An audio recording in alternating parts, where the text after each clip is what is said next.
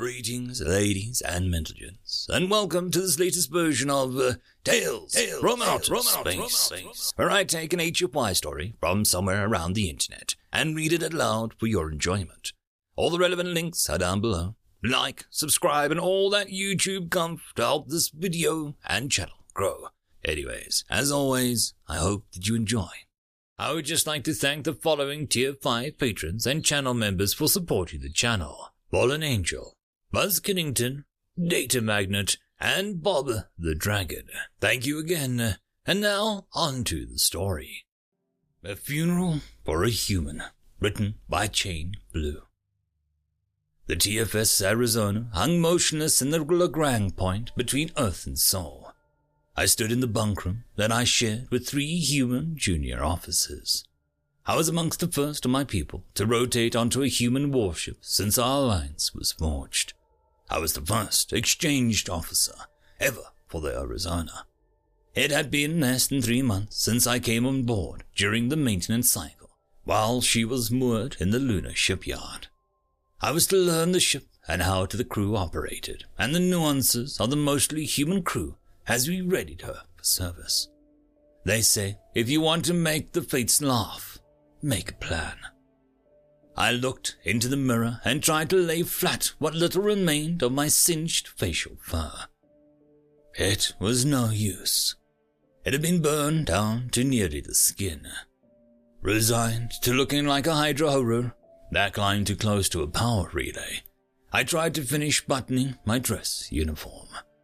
My clumsy, new prosthetic hand balked at the task, and my remaining original hand trembled uncooperatively. Having only just been released from recovery, I had yet to do the physical therapy that would cement its connection to my nervous system. The thin gold kintsugi thread on the right sleeve where my organic parts joined my prosthetic contrasted with the Vanta black fabric that glinted at me as I glared contemplatively at my artificial arm. Lieutenant Rhymes saw my groaning frustration and stood from where he sat on his bunk and stepped to my side. His aura was dark blue with ripples of quicksilver. "May I assist you, Mr. Shiftik?" he asked quietly. I nodded in the human gesture that could mean many things, but in this case was an affirmative response. I did not trust my voice. Moments after my uniform was finally in order, all of our comms rang out. The captain's voice was clear and calm and as strong as the armor on the hull. She called, "All hands, bury the dead." I walked through the mostly empty corridors. The ship was eerily quiet. Memories forced their way into my mind as I walked. This boy did not deserve this fate. I pressed back sorrow with rage and dearly wishing again for the cold numbness that I had felt while I was in sickbay recovering. It was not long a walk, and soon the second to last hatch before the main hangar opened before me. Master Chief Petty Officer Claude Riley stood waiting for me, also in full dress uniform. I almost didn't recognize him.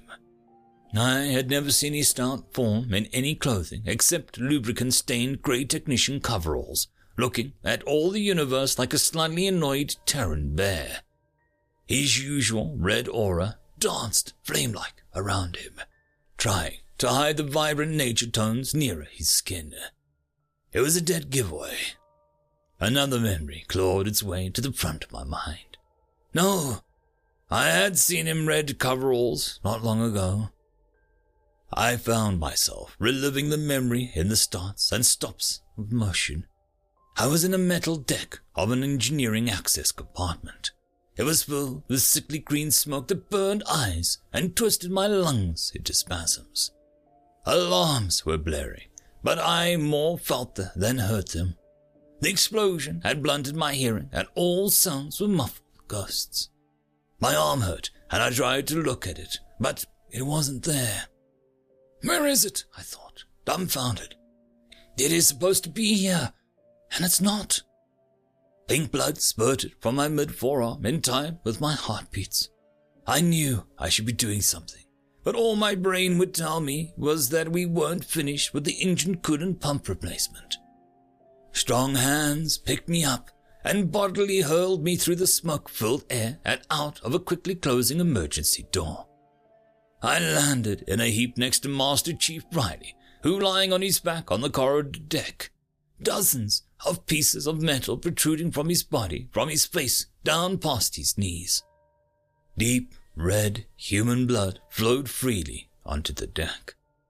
Then the world wavered into emptiness. It would be a full day before I regained consciousness and learned of the simultaneous surprise attack by the Urangantu on our shipyard and 12 others. Master Chief Riley was gripping my shoulder with his thick, stubby fingers and shaking me gently. "Sir, are you with me?" he inquired. My eyes focused on his. One was dark blue like the ocean before a storm, and the other was a metallic grey and gentle green glow of an artificial replacement. His face a map of new thin pink scars. Instead of answering him, I countered. "Master Chief, what are you doing out of recovery? When I left, I heard Dr. Puranan telling you still had 3 days left before you could leave." Master Chief Riley growled in a voice that reminded me of rocks grating together, and simply stated, "We disagreed." The man had a talent for brevity. We walked in silence into the hangar bay and gathered with the rest of the honor platoon.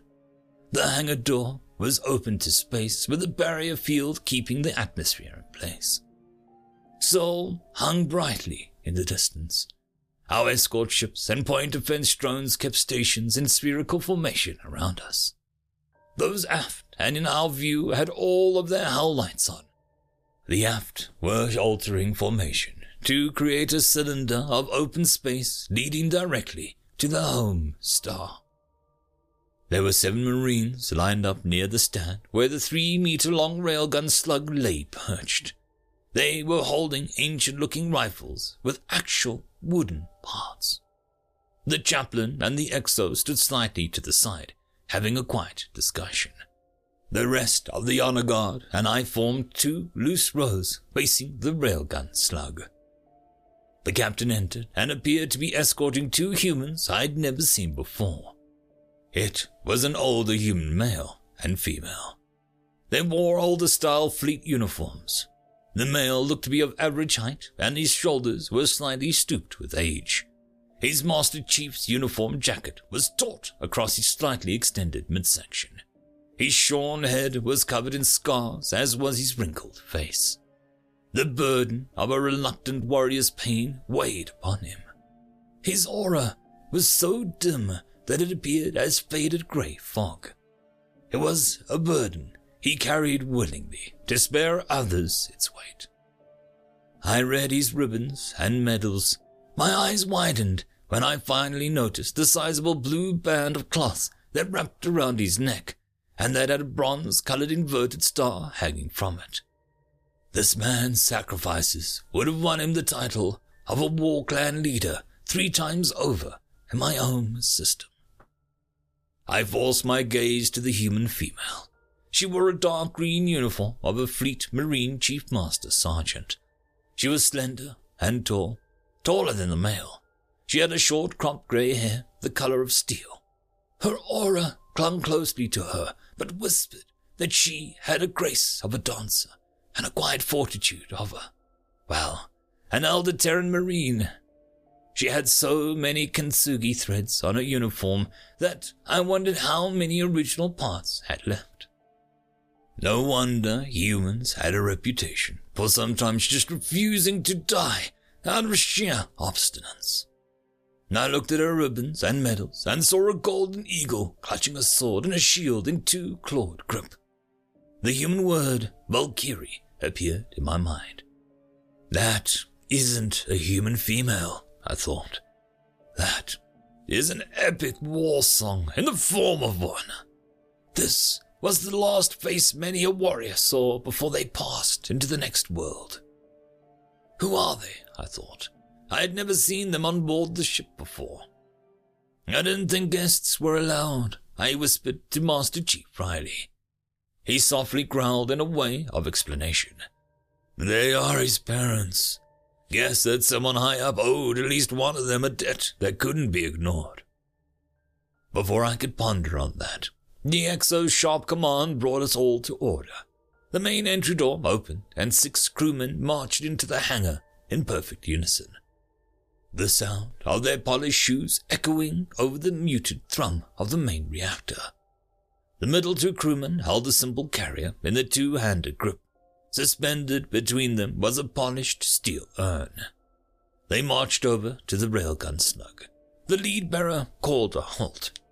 The chaplain removed the urn from the carrier and held it as the bearers took position there on each side of the slug and marked time until called to face the railgun slug and halt once more. Once they were in position, the chaplain stepped up to the slug and placed the urn into the open compartment on an otherwise solid piece of hyperdense metal. A mechanism whirred as an unseen device sealed the small hatch. I glanced over to the parent standing with the captain. I saw the female's aura flare into a vibrant green of life, then warped into a riot of chaotic storm. In the abyss of the hangar silence, I caught the whispered words, "My little boy." She buried her face into the male's shoulder, and they held each other, grief and pain flowing in great, pulsing waves from them as the bearers precisely draped a Terran fleet flag over the railgun slug. The captain stepped between us then. Her face and body dared anyone to look directly at the pair. Her silent vigil continued until the parents once more stood apart, but with hands firmly clasped. The XO called parade rest. The captain stepped away from the parents and began to speak to us all. "We gather here to lay rest apprentice seaman John Ward Etheridge, Jr.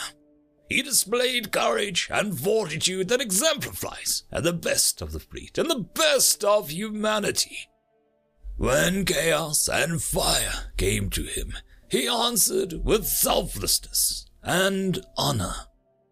When this ship, our ship, and his brothers and sisters were attacked, he stepped into the breach and delivered them unto safety. Though grievously wounded, he carried not 1, but 2 of his brothers to safety. He went back into the hellish flame and brought forth his sister. Finally, he went back one final time. And with their escape closing, his final act was to summon all that remained of his strength and deliver one final brother to salvation. No words that I can say, no honors that we can bestow, can ever be enough to balance the scales. We stand here today in his debt. Because of him, 4 families of mothers and fathers, of husbands and wives, of brothers and sisters and children still have their loved ones in this world with them. Our debt can only be paid when we do everything in our power to stand between those we love and those who would do them harm and ensure that no more tears need be shed. I chanced to glance at the parents. Their auras hurt. They had abandoned all vestiges of military decorum. They held each other, and again, as sobs racked their bodies, hot tears flowed from my own eyes as I pattered onto the deck. I quickly looked away. I tried and failed to tame my mind and blunt my aura sense. I focused on the far bulkhead and concentrated with all my will to stay standing upright. I followed along robotically as the XO called for a salute, then a long silence, where men of bowed heads rained down more tears. Another command, and the 7 Marines fired their ancient chemical propellant rifles in unison. They repeated this twice more. The service became a blur in time. I remember a horn playing a mournful song, but I cannot recall the notes. I remember a folded flag being presented to the parents, but I do not recall leaving the slug. I remember the starboard aft railgun being manually loaded, but I do not recall how the 5,000-kilogram monolith was moved to the breach. I remember the shudder as the recoil of the big gun overwhelmed the compensators, but I do not recall the command to fire.